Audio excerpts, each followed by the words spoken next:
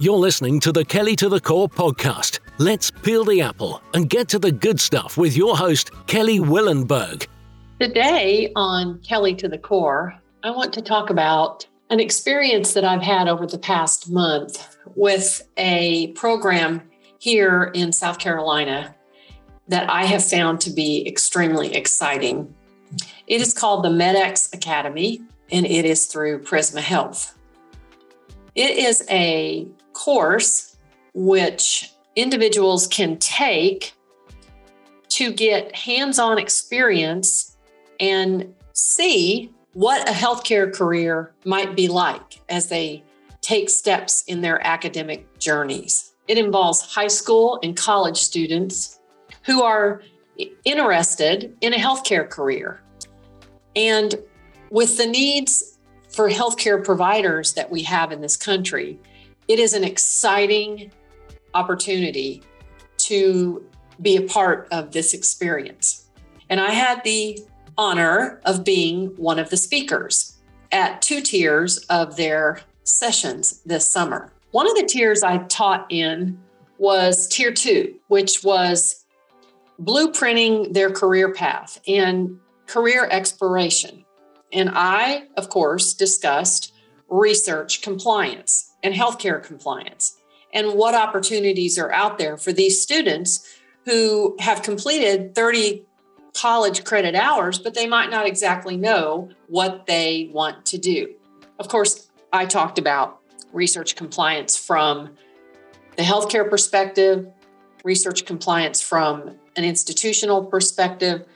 I talked about grants, animal research, scientific misconduct, clinical trial billing compliance, and focused on areas where people can get involved in research. I gave them definitions around clinical research and clinical trials and talked to them about the clinical trial evolution that's occurred in this country, and then discussed with them what it means to participate in a trial and be part of a research team managing patients or subjects who participate in trials.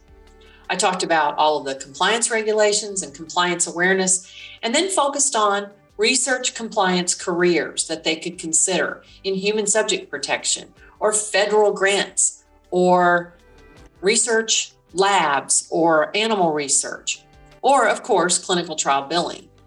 And I shared with them the Healthcare Compliance Association and Society of Corporate Compliance and Ethics, and how those two organizations are really the level set for compliance individuals in this space across the country. It was a fun, exciting time to see these rising sophomores and juniors in college who some of them had no idea what they wanted to do. A couple came up afterwards and told me they were considering medicine or healthcare as a career, but were undecided.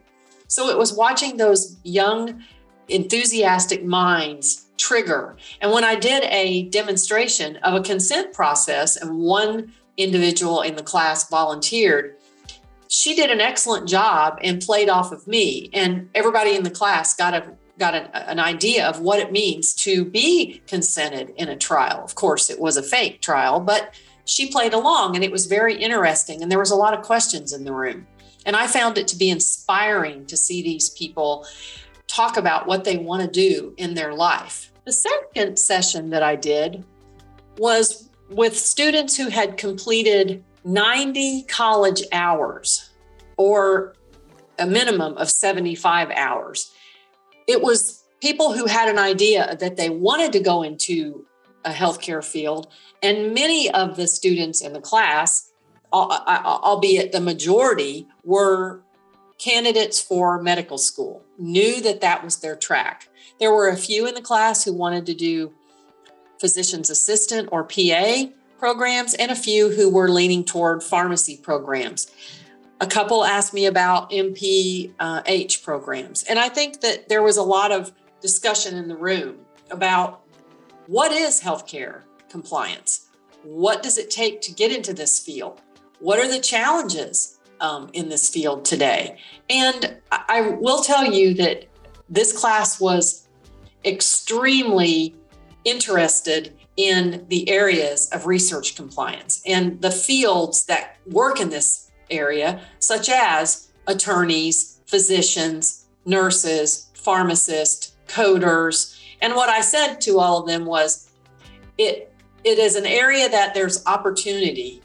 And with the 7 elements of an effective compliance program, there's certain skills that people need. And of course, many of these students in the room felt that they were the type of person that should consider a career in compliance. And what I mean by that is it's somebody has management skills, who likes to follow directions, who's accurate and correct and diligent and attentive and conscientious, and they have good clinical reasoning skills, and they like to move fast and learn new things. And there was a lot of discussion, and I gave some scenarios of possible non-compliance and talked with them through what that means.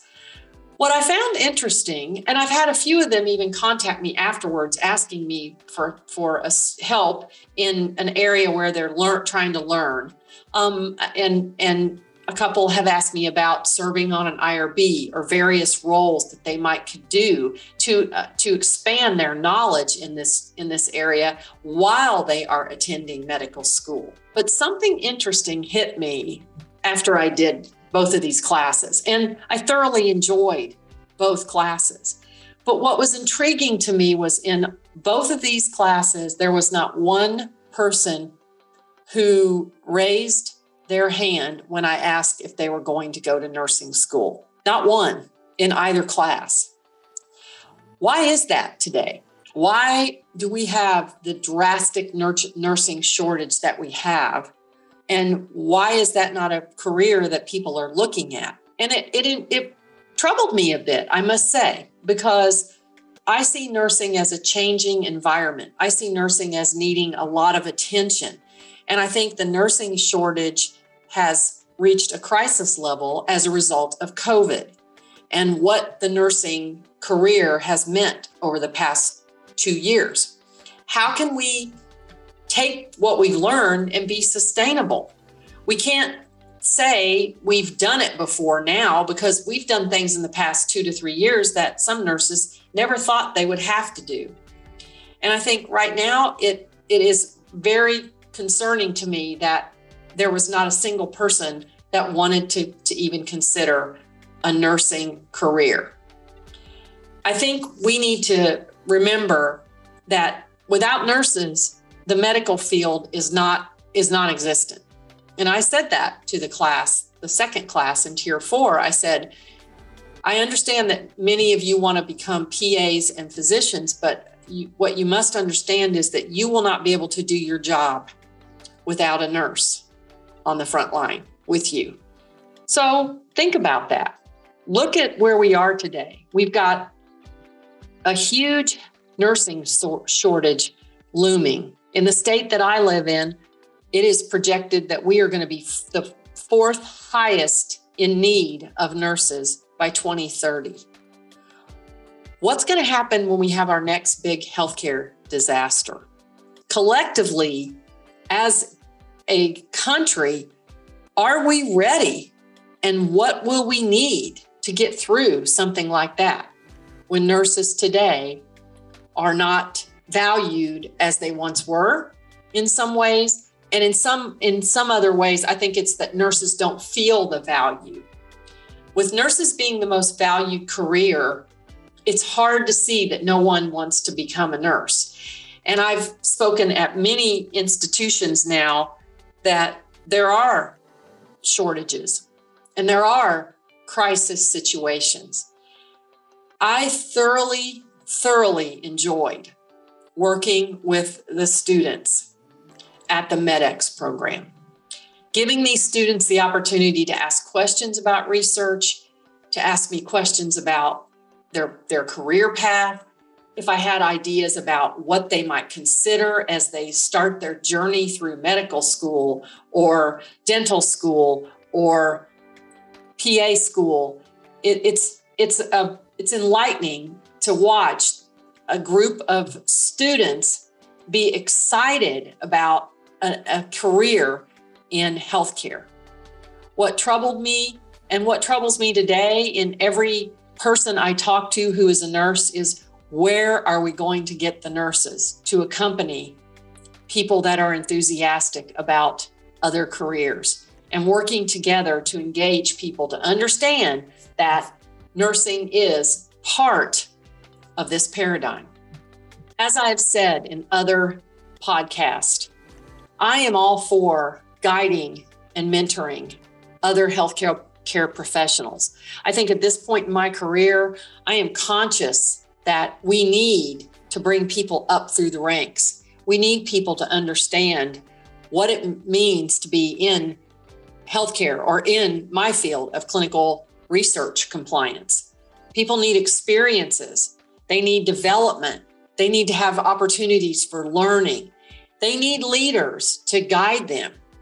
The problem is, I think today, we need people like me and maybe you to teach and to work with these students so they can get the real life experience that they need to understand educational opportunities and what lies ahead of them as they embark on a healthcare career. If you have young people in your life that are in college, talk to them about healthcare. Talk to them about the careers that we have out there that's available, and help them to understand how we all need to be there for each other. You've been listening to Kelly to the Core.